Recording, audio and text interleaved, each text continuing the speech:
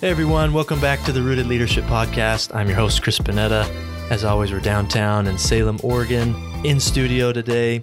Happy to be here. We got a couple guests right here in studio. It's so fun being with people in person. And I want to introduce them, but before I do that, just again, welcome to returning listeners. Welcome to new listeners. Hope you enjoy the show today. Got a great topic lined up. A little bit about what we do and why we're doing it before we get into things. This podcast, this show is part of an institute that we started, a leadership institute we started a couple of years ago. And the aim then was to raise the tide of leadership in our community. And, you know, over the years, we've refined our vision and our purpose to really be about one thing, which is we want to create the conditions for transformation in our communities. And that starts with one leader at a time, their organizations, and ultimately our community. And part of this, the goal with the podcast and with the show is to share ideas, put it out there in the world of what we're doing, interview some amazing leaders, learn from them, and just create a learning community. So that's why we're doing what we're doing. With that, I'm going to hop right into our guests today. We got two people sitting in here, so don't want to forget our camera guy also sitting in here. Camera guy Cam. Guess what his name is? Cam the camera guy. Okay. But also we got Matt Hawkins. So Matt Hawkins is sitting across from me. He is an alumni of our Leadership Institute.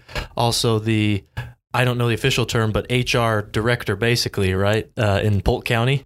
Part of it, yeah. All right. Well, that's part of it. So there's more to it, and I'll let you talk about that. But first met Matt, a few years ago through an outward mindset training. I remember we sat in that restaurant at lunch together, and you were looking for another home right as I was home shopping, and then we realized that we were actually looking at the same house. That is correct. I'm glad you remember that. Yeah, and I think that you guys had made an offer or something. We had. Yeah, and so our realtor was like, hey, somebody's already made an offer, so we kind of moved on from that. And now, like, no. Right, now neither of us have that home. Neither of us have that house. But that was a fun memory, the first time that we met.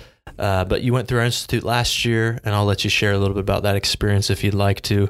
But got to know you, a lot better through that because we see each other every month, and just really learned to appreciate your being in the room and the value that you add, the humility that you add, and also your sense of humor. So, well, thank you. I got a lot of really positive things to say about you, and the reason why you actually. I wanted you on this show, and the reason why you were on our panel last week, because it was around servant leadership, which is what we'll eventually get in today.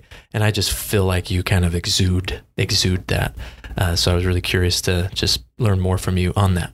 And then sitting here also at the table is Kasha. So Kasha, you've heard her voice sometimes in these episodes when we have our little commercial break. She's the voice telling us. Kasha, you want to say hi so people can recognize that voice? Hello, and welcome to the Rooted Leadership Podcast. There you go.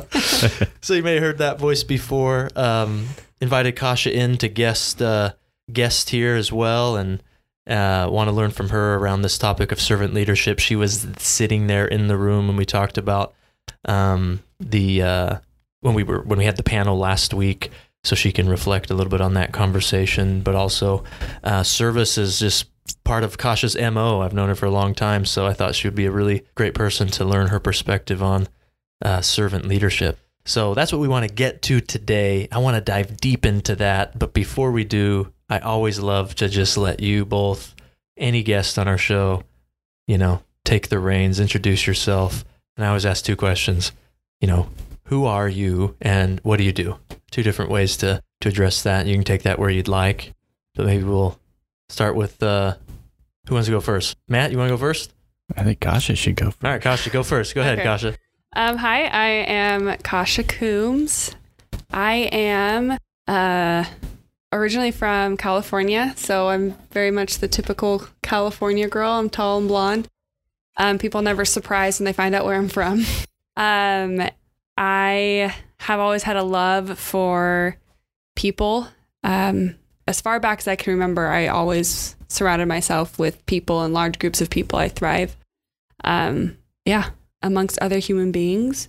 I also love to explore and to travel and to try new things. So you're not introverted? I'm not an introvert. Yes, I am textbook extroverted. That's an introvert. We've got two introverts at this table. Amnivert. Yeah, so I've traveled a lot in my life. I love to see new places, collect stories of other people. And I moved to Salem for work about 3 years ago. Chris and I, we go way back. Like he said, we met at school over 10 years ago. So he said, hey, I'm doing this crazy thing out in Salem, Oregon. Do you want to come move out here? And I said, sure, why not? Never been to the state, packed up my life, and drove to Salem, Oregon. No regrets. Love living in Salem. Yet. No regrets yet. Right. No, it's been really great. There's some states I've been resistant to become a citizen of. Oregon has not been one of them. I was very excited Good to hear. to get my Oregon plates. I also think just the little tree is so cute. So, but yeah, so I guess that's kind of who I am. What I do is a harder question to answer. I work here at Mountain West with Chris. I do a lot of support with the groundwork leadership program. We're still trying to figure out what we do here. Yeah. Yeah, you're making it work. We just do stuff. Right. Yeah. But yeah, I do a lot of the logistics and just supporting the big brains that are pulling this program together. As well as I do a lot of, within our community, some of the outward mindset work and initiatives, as well as support other things here and there. So, yeah. Kasha has just a great way with people and creating a space and relationships that they don't forget, you know. Mm. Obviously she left an impression on me, but she just has a lot of talent. So it's nice to have Swiss Army knives in the work that we do. And Kasha's definitely a Swiss Army knife. So meaning if anybody doesn't get that analogy, she can do a lot of, I'm not talking about you two. There could be somebody listening that never heard that reference before and, you know, just can do a lot of different things. And that's what we need to really do our work here. But when you talk about traveling, tell us the coolest place you've traveled to. Oh, that is so hard. Because I think it's also hard because there's some places I spent a month and a half at, and then other places that I spent a week at. And they're kind of two different experiences. So my most recent travel experience, I'll share that one, was I went to Iceland. Ooh. And we rented a camper van. When was that? Oh, man. Last 2 summers ago, the summer before COVID. Oh, okay. Okay. And then, yeah, it was with people I'd met like 2 weeks previously. They said, hey, we're going to Iceland. Do you want to come? And I said, sound yeah. Safe. And how long were you on this trip? It was just, it was about 5-6 days. Okay. So half the time you knew them. Yeah, kind of. 2 weeks. I don't want to make light of serious things, but maybe I'll have to watch the movie Taken with you sometimes. Don't just get in camper vans with people you met 2 weeks ago. No, they were good people. Also, the girl in the Taken movie breaks every traveler rule, so it's no wonder she gets kidnapped. But no, Iceland was beautiful, and it was really cool because we just drove all over the country and then just camped at different places, and so we saw icebergs and beautiful waterfalls. Everything was so green and lush. I mean, the hills almost looked like you could bounce off of them. They just looked that's amazing. Just so cool. It was probably one of the most beautiful locations I've ever been. And the people of Iceland are some of the kindest and most trusting people I've ever met. Like we got to the airport and we missed the bus to get us to the location to pick up our van. And we called them. They're like, oh, it's fine. We actually have a van there. The keys are under the dashboard. You can just drive it. Just take that and take it and drive it here. And we're like, very, very trusting. It's incredibly trusting. Anyways, and there's just multiple experiences like that. So that's really cool. Yeah. Iceland, it's worth the trip, but I would say go longer for 5 days. Seems like a long ways to just hang out for 5 days. Yeah. We really could only see about half of the country. We would have liked to stay probably another week and make it all the way around the island. Do they have a lot of saunas there? They do there. Yeah. They have a lot of hot springs. Mm-hmm. Like saunas inside homes. Did you ever hear? Oh, I don't know. I never went inside a home. One of my best. She was in a camper van. Oh yeah, camper van. One of my best friends. I can't remember where he was like an exchange student somewhere in the Scandinavia area, one of those countries. Can't remember which one, but he said that everybody in there has a sauna in their house. And it's just like what families do some evenings is just all go get in the sauna. Oh, really? Yeah, it's just like a thing that they do. It's funny. It makes me, when you think of Frozen, right? And there's the guy that runs the show. Yeah. Big summer blah. Yeah, that's right. And his whole family's in a sauna. Yeah. So it's probably true. It's true stereotype, apparently. Yeah. My friend said that everybody there has a sauna in the house. It's very rare that somebody doesn't. Probably better than just watching TV. Yeah, it's true. But again, I don't know where there was. I don't know exactly what country it was. We'll have to do some research. Yeah. All right. Thank you, Kasha, for that intro. Yeah. I'm glad to have you on the show today. Thanks for having me. Yeah, Matt, what about you, man? Can you give us an intro here? I don't know if I can. After following that, I'm the boring one here today. I have not traveled. I've actually had the opportunity to hear Kasha's story more than once, actually more than several times now. And it amazes me just how she's ended up here, and the leap of faith that she's taken and what that's done for our community. So anyway, for what that's worth. So who am I? First of all, to kind of follow the same, I am a husband and a father above all else. Lucky to have met my wife in college when we were attending Western Oregon University. I had different plans in this world, and she let me know that they were the wrong plans, and she has fixed me. And we've been here ever since we went to college many years ago now. I did not grow up here. I grew up in Oregon, so I've never lived outside of Oregon. However, where I grew up was on the Idaho border, and most people think that's a different country. So Nampa? Was it? What was it?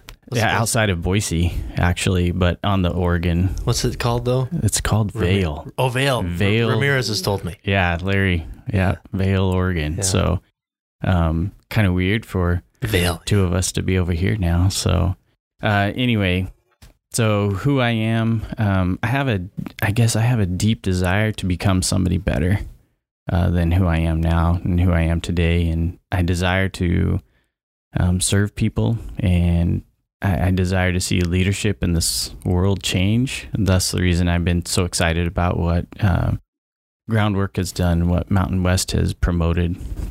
It's been really fun to be a part of that. What I do gets a little bit more complicated as well. I have a sign in my office at work that actually says, when asked, what do you do? Answer whatever it takes. And I try to live by that. So when it comes, I try to take on what I can, but I don't like titles at work, but to get to it, my title for my job is Administrative Services Director for Polk County. So I oversee human resources, and then get to work with our general services department as well. Boss man.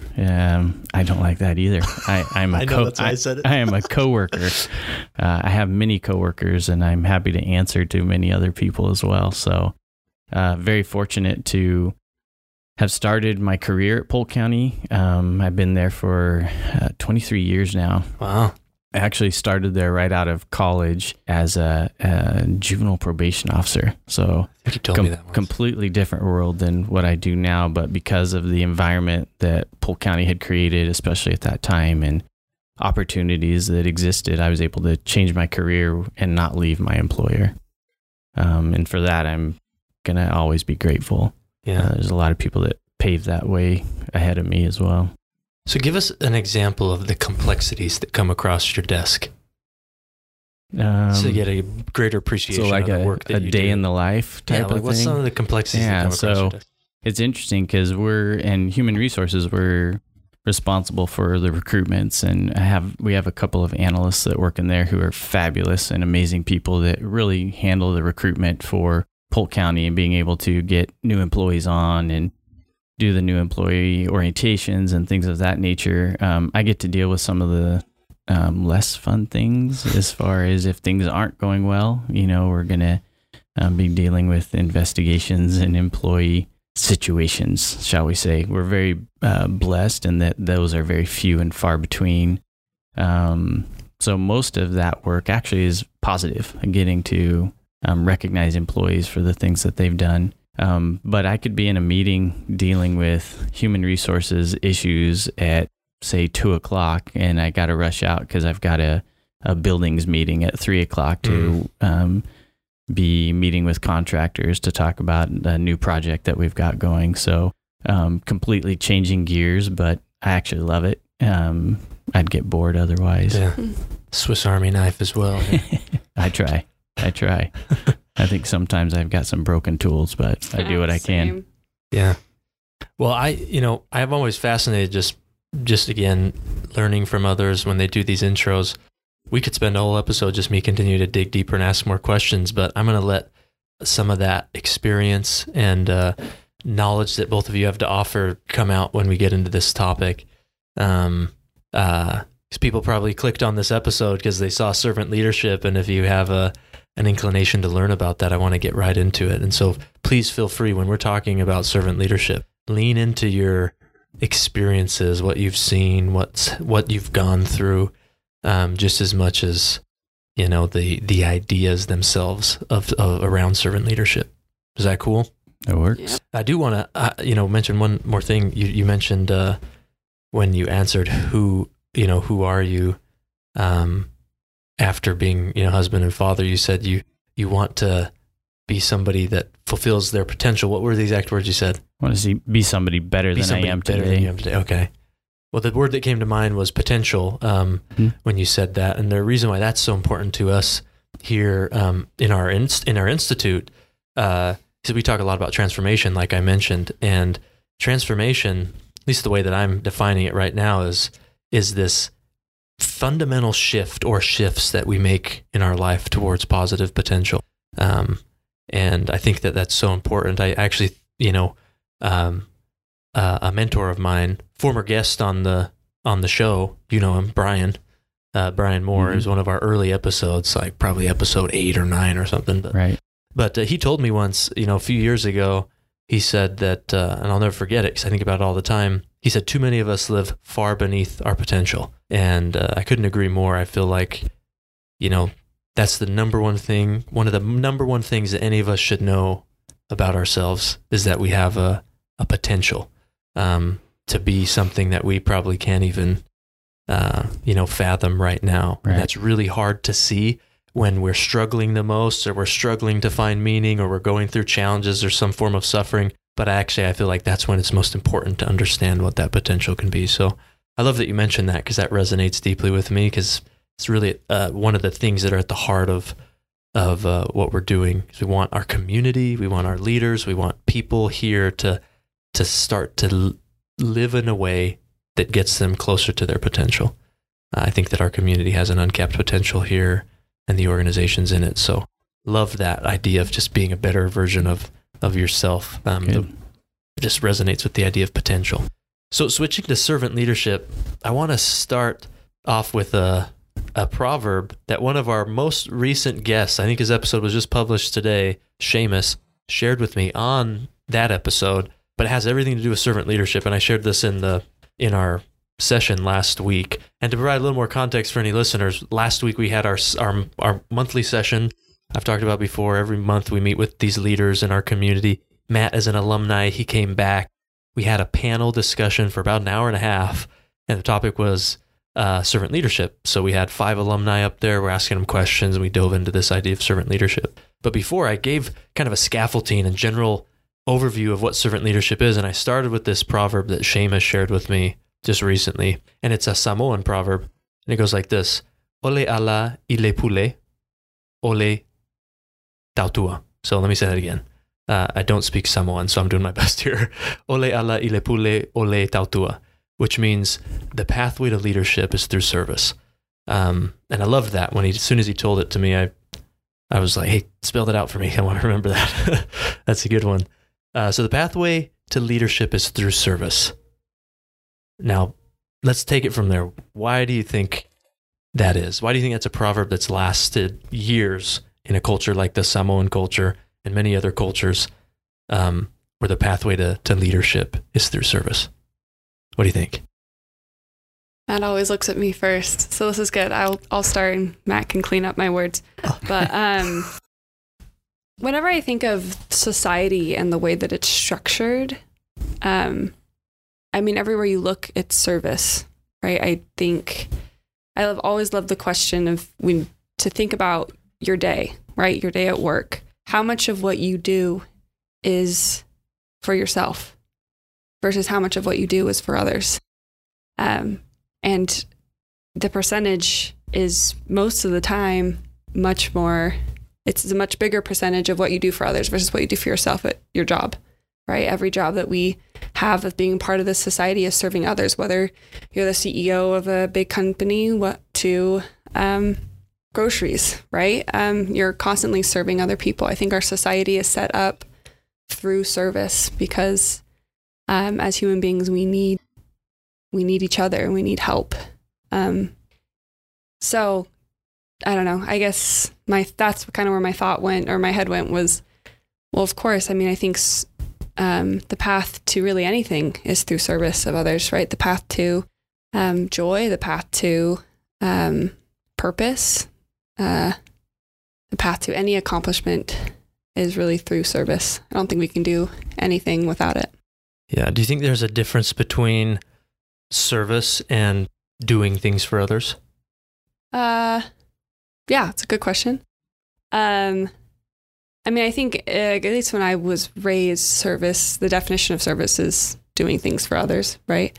But I get where your question's coming from, where I think we can, quote unquote, do things for others, but just doing them because we're being paid to do them, right? Versus seeking out ways to be helpful to others is definitely two different things. Yeah. Yeah, I think it has a lot to do with your intentions. I like what Kasha said, and I hope that this proverb is true. It's one of those things where you hope it to be true, because if you look at history for societies around the world, we've had leaders that weren't doing it by service. They were only serving themselves. They thought that was the way to go, and then things crumble.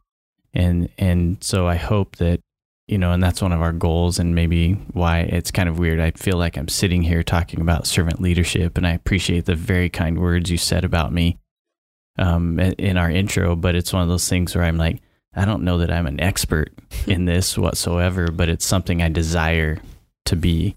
And so if we have the desire and the intention to do something for others, for them, then we're in service. If we have a desire to do something for others, for us, even if that's to make ourselves feel better about ourselves, then we're just doing something for others. Yeah. Well, the idea of, of you desire to become a servant leader, I think that becoming and being are closely related. We're always becoming something, sure, right? We're never not anything. And I think that's where it starts. So to bring some of these comments together, it seems like that there's something that precedes the actual service itself. What do you think that something is? You call it intention. I'd say intention, change of heart, whatever it may be. I mean, I was just thinking about my own history. So I'm sitting here, lucky enough to be here today. When I first started in my career, you look at the ladder a little differently, and you're like, okay, fresh out of college, got to get some years of experience, and then I can maybe move up, do some things within the career that I had chosen at that time. And I was bumping along. I was fine, but I knew there was something more to this, and it was, I needed a change, if you will. My family probably needed a change. And I'm able to sit back and realize, with a pure intention at that time, to go for the job that I sit in now, essentially. Yeah. And it was out of a desire to do well by our employees, to do well for them. And I think just things have just domino effect from there. When your desire and intentions are true, or at least you hope that they are, then things work out for you as well as those people you actually are trying to serve. Yeah. So if you mentioned, when you first started your career of being to move up, the term that came to mind was to climb the ladder. Climb the ladder, yeah. Climb the ladder. And if this proverb is true, then it really makes it a paradoxical sort of complicated. That's a better word than paradoxical. Well, both. It's paradoxical, but it's also complicated, because servant leadership is basically saying, this is what the theory says. We talked about this on last Friday, was it's paradoxical because leadership, when we think of leadership, we think of out in front, think of the one that's at the top, that's influencing, that's leading. When we think of service, we think of somebody that's actually cleaning up behind, that is last. And I mean, Simon Sinek's a great book, Leaders Eat Last. There's all sorts of books on servant leadership now, but it really flips it on its head, which is why I think it's such an intriguing concept.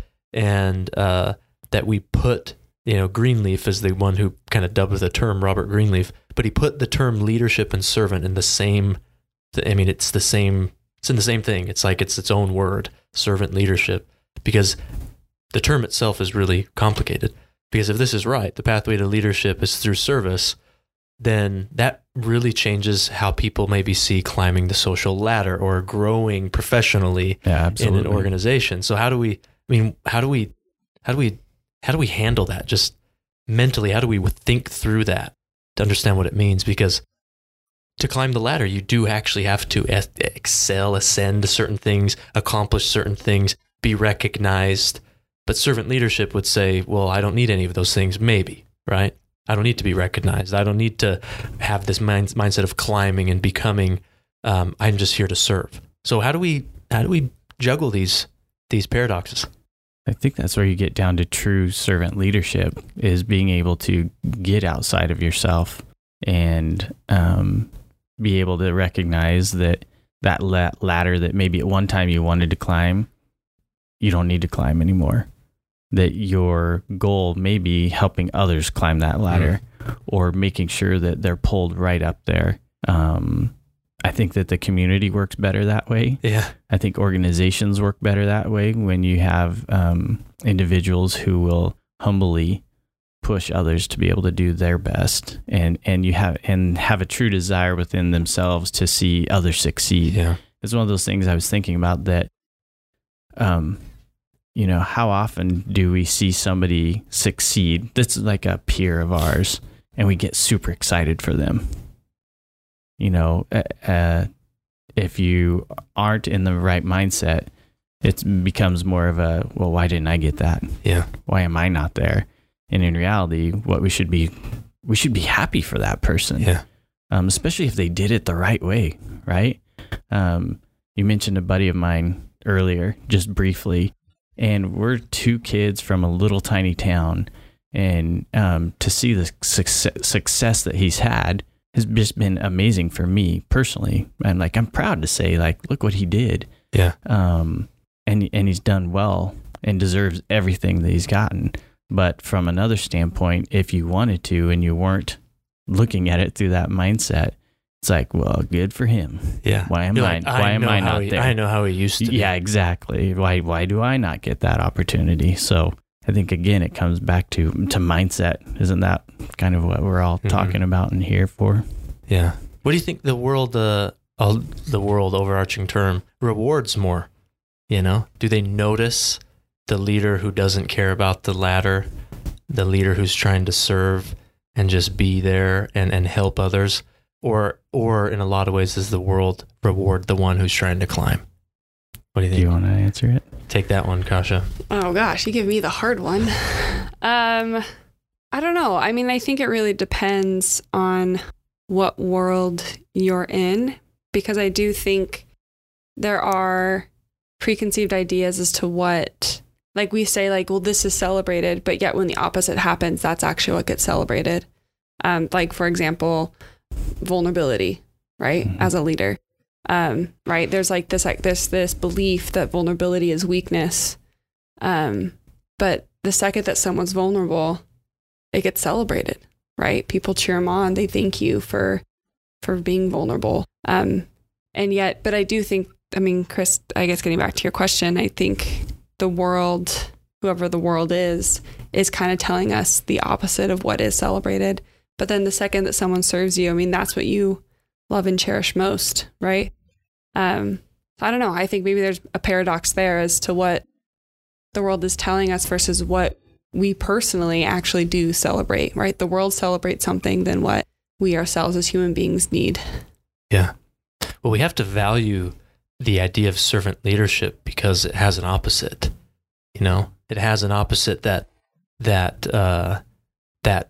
brings intrinsic value to the idea of servitude, of being a servant and a leader, because the opposite would be a tyrannical, dominating leader. So there's obviously an opposite for us to even value something like servant leadership. And I think what you're saying is that even if the world, it could be anything, generally speaking, isn't directly putting value on it, they do value it. Yeah, and I actually think we're going to this way of operating. This actually came up in the panel from one of our panelists, is that now servant leadership is kind of like it's thrown out there as just a way to talk about things and do things, but it maybe lacks the genuine authenticity behind it, because now it's like, well, we just should practice servant leadership here. So one of the questions we asked the panel is, what's the difference between applying servant leadership and actually being a servant leader? Yeah, I think to add a little bit to Kasha's, I think though it's interesting to ask that question, because we, as the world, if I was to sit back, I'd say they don't recognize the servant leadership. They are, if you look at the ladder again and who gets to the top of that ladder, rarely is it the servant leader. But again, that wasn't their goal. Yeah. But I do think we have some wonderful people doing great work right now to try to change, to make things seem a little bit different, so that that just society will be seen as people, and people will be valued for who they are at whatever level they're at.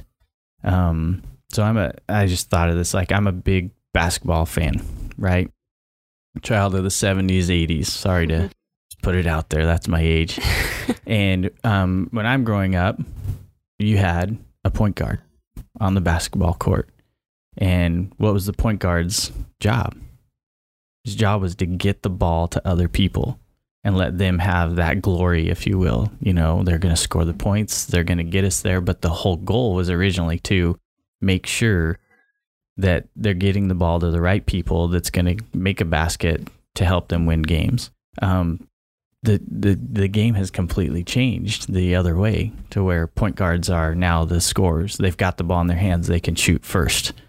I just thought of that as I'm thinking of how our world sees things and how they do things. And I think that service used to be valued much more than another period in time in our society.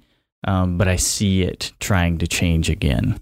Yeah, I think there's an argument to say that supports what you said of that the world doesn't value it, but that's also contradicting to what Kasha started with by saying that everything we do is about service. But going back to the roots of servant leadership, and sorry for people that aren't Christian, but a lot of the roots came from Christianity.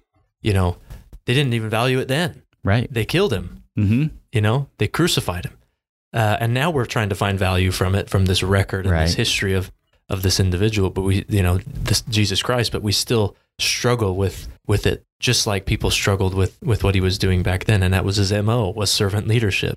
And I want to get into that a little later of the heart of servant leadership, of sacrificing yourself for others. But I want to come back to this idea of the balance between what we know is best and what people really want in their hearts versus how things actually are, whether it's the world, our organizations, our families, our communities, the media, because we all love servant. We love when somebody is genuine and vulnerable with us and they serve us and it's authentic and it's real. But that's just not the way things are. And so why is that? Why is it not the way things are if we know that it's the right thing? And I have a theory, at least part of the theory is, it's because, like what you said, Matt, is they don't need that recognition. Right. So it doesn't become a big deal because they don't do it in the first place to get recognized, right? Like, Buber's I it, I thou. The thou doesn't need the attention. It doesn't need to be recognized. It doesn't need to be on the stage. It just is, and it's just authentic and it's real. But the it within all of us, this structured, more order, performance sort of mentality, that wants to be recognized, that wants the glory, and so that might be why it takes over. But there's still this part of all of us that servant leadership, there's an opposite to it that we don't like, but we have systems and structures in society around that maybe embellish that or reward it.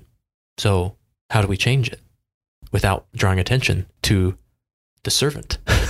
Right? How do we change it without drawing attention to say, hey, this is the better way? Because that would be drawing attention to it, which creates more of that paradox and that challenge in it that makes it complicated.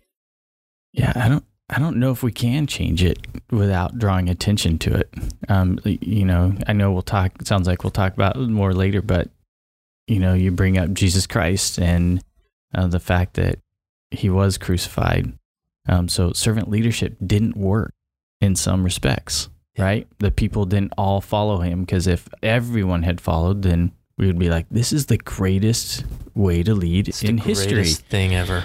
And does it always work? No, there's proof right there. And there's proof in other ways that it doesn't always work if you're trying to be at the top. Yeah.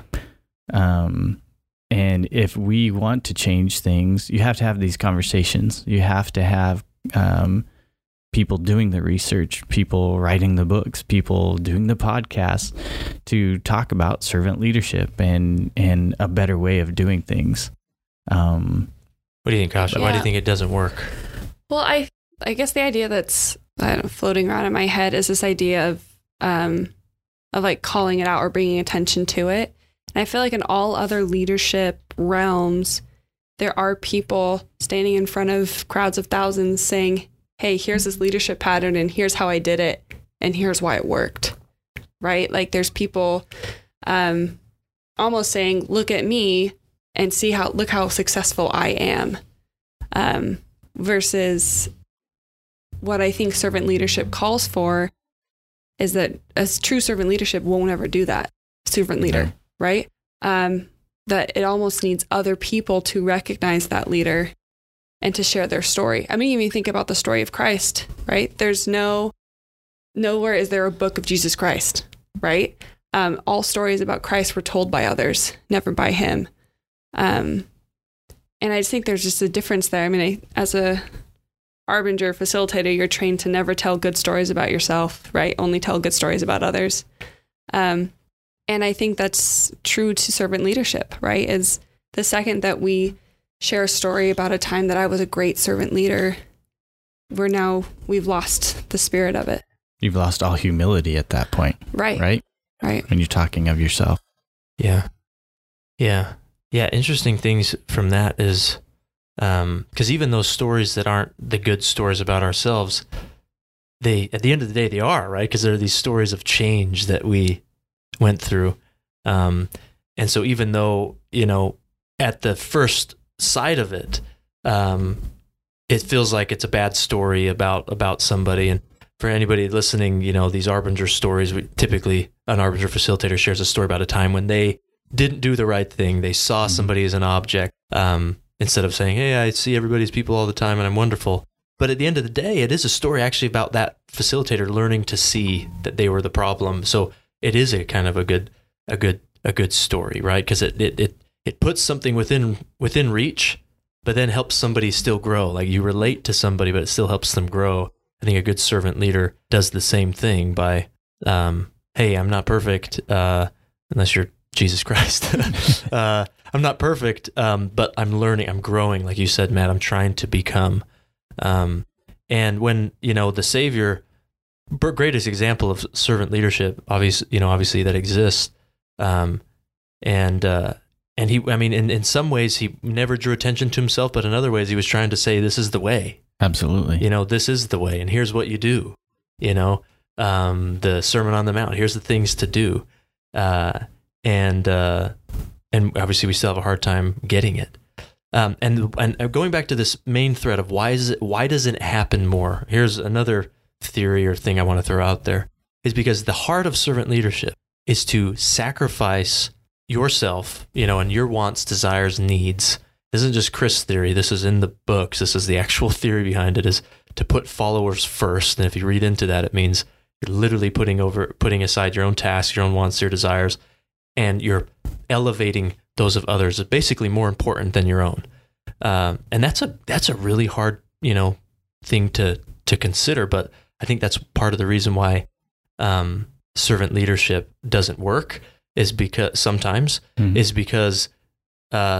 the leader ends up putting so much attention on others that they in essence die. I mean, that was what the Savior did. And that's what leaders sometimes happen to now. They get burnt out. They can't last anymore because they gave all that they can give. And we had this long discussion on Friday about a balance between self-care and doing this. And I think that's true for the most part for us to make sense of it, at least for me and my little brain to make sense of it. But in essence, if I have to take care of myself in order to better serve others, then that's not actually a sacrifice because I'm preparing myself to give to others and to serve others. The real measure of sacrifice, in my opinion, is I have nothing actually for myself.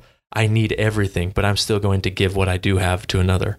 That's a true sacrifice. But me making sure that I'm okay and that I'm exercising right, I'm taking care of myself, I'm good in my relationships. If that's how I'm seeing self-care, then I'm still actually preparing myself to give. I'm not actually giving when I don't have. And so there's no sacrifice. Right. I'm actually prepared for it. It's like saying, hey, I want to give you $1,000. I only have $1,000. So I'm going to go and make more money with this $1,000 so I can come back and give you $1,000. Right. That's great. Like we both win at the end of the day, but servant leadership is take my $1,000 and I'm not going to have any. Right.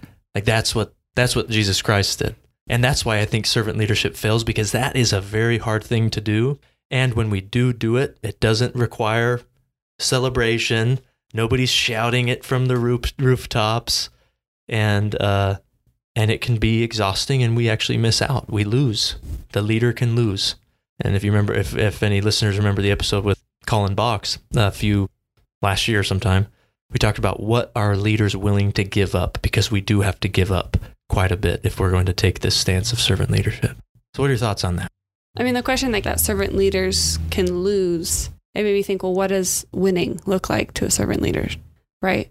Because maybe losing is winning. Yeah. Right? Maybe that is a true servant leader. Their whole purpose in life is to give all that they can give until they literally drop dead. Right? And so, yeah, maybe they lose, but yeah, to them I mean, what else would winning look like for a servant leader? Well, keeping on this Christian theme, he did win, right? Right. And we all won if you're Christian because of it, right? Right. When he did drop dead, literally, and that was a win, not a loss. And thankfully, if you're Christian, again, we're thankful that he did. But I like that take on it. What do you think, Matt? I don't know. As you're talking, I think of someone honestly like Mother Teresa, who literally, she actually did, and she celebrated today for all that she did. But at the same time did none of it for herself. Yeah. And that's great. That's amazing. She was obviously an amazing person, did wonderful things. But when her time came to leave this earth, she had no possessions. Yeah. She had given everything that she could. Probably not a whole lot of self-care. I don't know. I didn't know her, but just a wonderful example. But when you come back to talking about leadership as in positions and organizations and needing to run them, that's where things get a little dicey, in my opinion. Being able to say that I can be a servant leadership at all times and in all places becomes a lot more difficult, even though that's what you want. It's complicated. It's very complicated, and you want the world to be able to just follow right along and say, hey, we're all serving each other. Isn't this great? Like, that would be amazing. But that's just not the way it works. Yeah. Unfortunately. So there's moments and times where myself, as an example, I cannot just sit there and try to build everyone else up around when there's a moment in time that I have to actually make the decision or something to do what's right for the department, if you will. Well, it goes back to this grand paradox. Bernard Mayer wrote a book on it. I think it's called The Grand Paradox or something about paradox. But I think some of the most influential, thought or literature out there it has a really important paradox to it, just like servant leadership does, because that's just life. I mean, you can't have happiness without sadness. You can't have dark with lightness without the dark. You can't have good without bad. And if you only ever have all of it, then you actually it's no longer good. And I actually I was thinking about this morning let me pull out my phone here. I made a note. So this is from Taoism, the Tao Te Ching, and it says, all the world, and this is getting to this point that I'm making of paradox. If all the world knows is beauty, but if that becomes beautiful, this becomes ugly. All the world knows good, but if that becomes good, this becomes bad. And so all of anything is bad, right? And so this goes back to servant leadership has an opposite, which makes servant leadership such a attractive form of leading, not just for leaders, but for followers. They want that, they want that sort of a leader. And I think most leaders want to be that way. But it doesn't exist, and I don't think, nor is it what it is without the opposite. And you can't live in a world without both.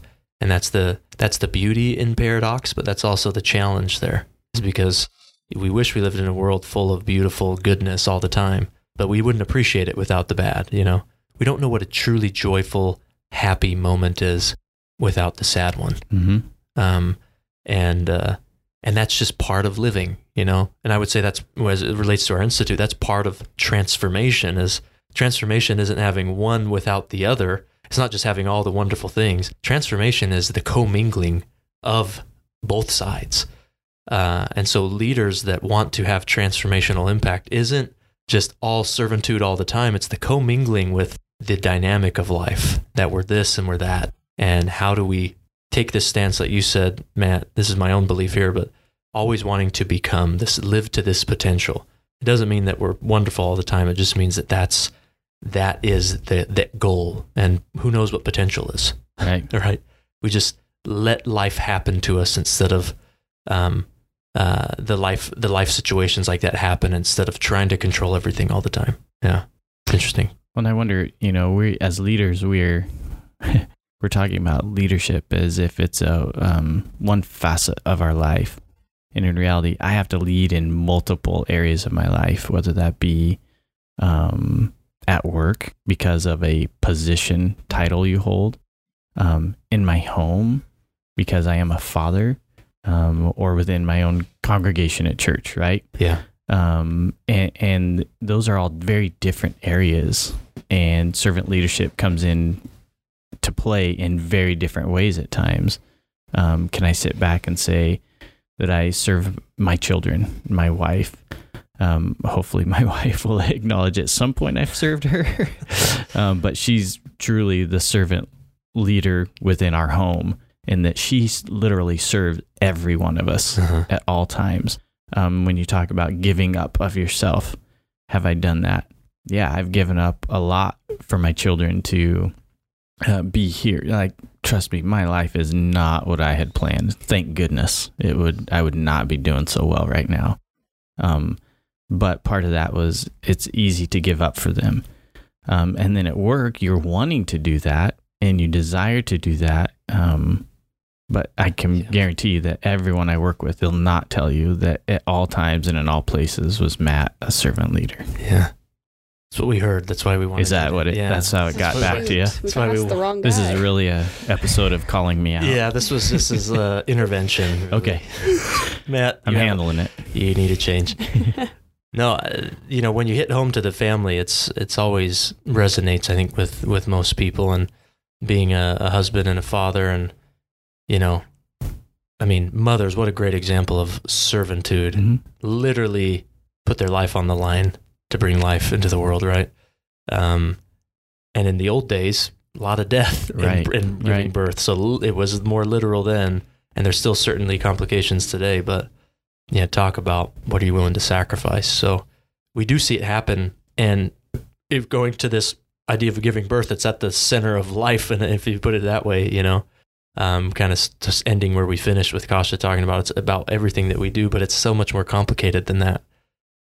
Because there's intention behind it, there's outcomes from it, there's all these things we bounced around. It's so hard to address something like servant leadership in an hour. But I feel like we've scratched a bit of the surface for people that go deeper on their own and wrestle, disagree, agree with some of the things we've discussed. But in closing, we just got a few minutes left. What do we do with all this?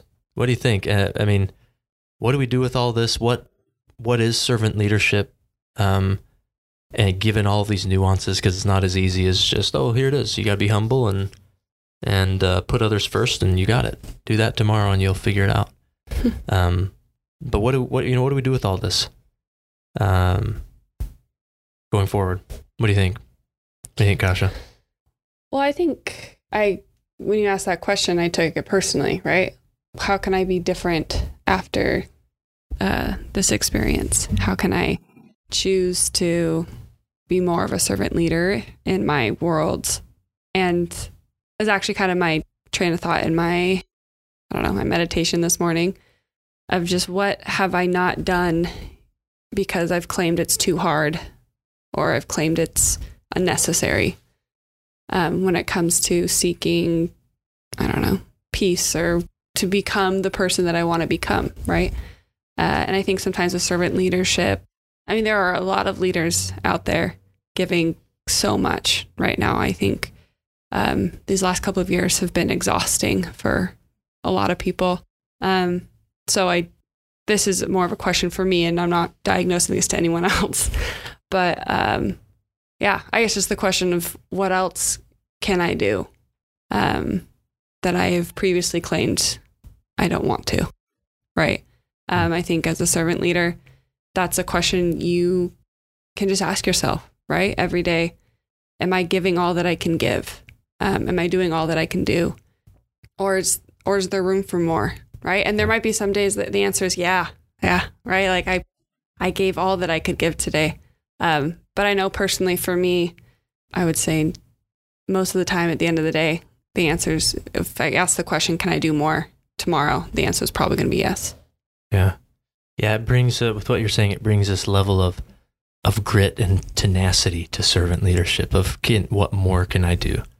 And you have to have those attributes of being tenacious to actually go out and do it, because it's not easy. Servant leadership is not easy. I like that. It's tough. I think that was great. I appreciate the thought process there, Kasha, because we have those moments, like you said, where you're like, I'll be honest, like most days I can go home and be like, yeah, no, I could have done more. I could have given more. And once in a while you do have one where you're like, man, I gave it all. And on those days you might be exhausted, but you feel great. Yeah. Because that was the goal in the first place. I've been fortunate enough in my life to have some great examples of this, of servant leaders, if you will. And they were just great people. One of my best friends growing up, I've told him countless times, like, when I grew up, I want to be like your dad. And I have a wonderful father, amazing man, who is the other example for me, him and my mom both. But this gentleman's name was Dave, and he had my buddy later in life. And so my friend teased me. He's like, well, you could have another kid at 47 and you'll be my dad. I was like, no, I don't want to be that kind of your dad. But Dave walked around our town.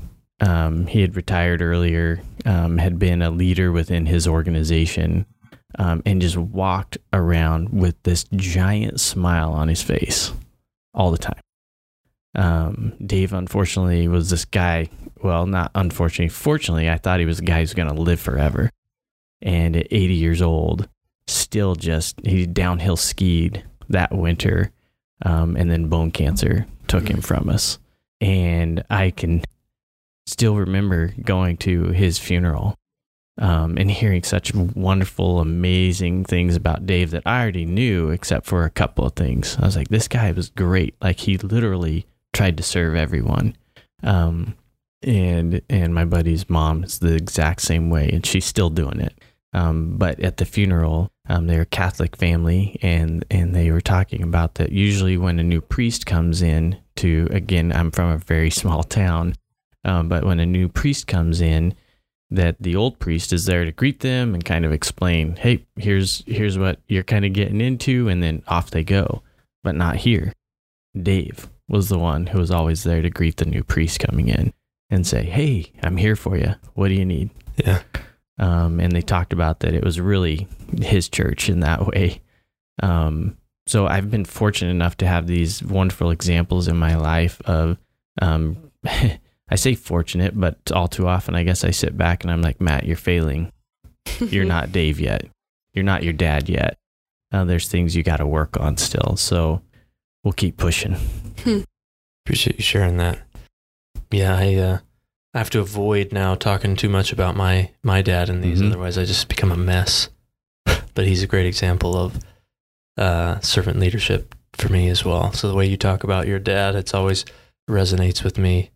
And my dad's also a great example of not someone who has been rewarded from a world standpoint for his servitude. And sometimes that's tough. The reality of putting others first is you might not get something at the end of the day. I remember when I was a kid, there was this opportunity my dad had, one of the very few in his life to kind of go up that ladder. He was finally recognized for just, being the person that he is, which is not what he was doing it for, but he was recognized for this position that would have totally changed the trajectory of our lives, I think. And he didn't do it because kids were older. We were a little bit older. I'm the youngest, so everybody's older than me. My mom was really set where she was. And so he didn't do it. And, just a few short years after that, it's just everything from that world perspective didn't end up going well for him because he just kept giving up for other people. But, I think some of the benefit that happens from people like that is there's people like us, like me, like what you said, that are watching and learning from that. And that changes their lives, right? That's like it certainly changed mine. And so servant leadership matters. So it's not easy, like what Kasha was saying. Day to day, it's hard to strive to be that way. And I think we need to remember we don't have to be that way. We just need to try to be that way, and do our best. And we'll lose out on things. I think that's important to remember. There's sacrifices that will be made when those times come. But I think we have to have a bit of a bigger picture on it. Like you said early on in this episode, see beyond ourselves and see beyond the here and now. So talked about a lot of different things, a lot for listeners to think about. And again, I hope listeners, you're agreeing with some of this, you're disagreeing with some of this. I hope you go back and wrestle with some of these concepts, and really reflect on not just your leadership, but the sort of person you are, and the servant inside of all of us. Lots to think about, and I invite you to do that. One last sentence from each of you. What do you got to say? I guess when it comes to servant leadership, tell others their stories, right? Servant leaderships will never tell their own stories. So, that's what just happened here, right? You guys just told the story of a servant leader and tell other stories. Tell other stories. Sorry, did I not say that right? Yeah. Tell the stories of the servant leaders in your life because they won't do it. And it's the only way for us They won't do it. Yeah, you're right. Yeah. It's the only way for us to learn through sharing the stories of others. So love that. Yeah, I don't think I could agree more. I think that's wonderful because promoting those who have taught without meaning to teach, because that was just their lives. That's how they lived. I think our organizations, our world become a better place. And for those that are interested in becoming servant leaders, I think it's possible. I think it's, as you talked about, Chris, transformation. I think you can see things differently and go for it. And you'll make an impact. You'll make a difference. And then when you fail, don't beat yourself up. Yeah. Because the time will come where you're going to get burned.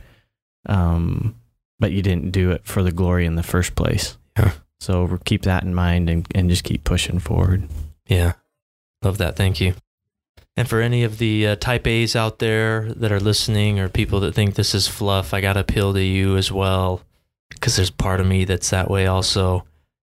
Literature shows that servant leadership increases group and organizational performance, personal performance, and has societal impact. And so these things are no joke. I mean, they really do make a difference, and people are noticing, and the world notices it. So servant leadership, something to think about, something to strive for, something to share. Cam Brown, cameraman. True MVP. True servant leader in the room. Doesn't right. need to be on screen, doing all the behind the scenes. Serving us. Serving us. Thanks, Cam Brown.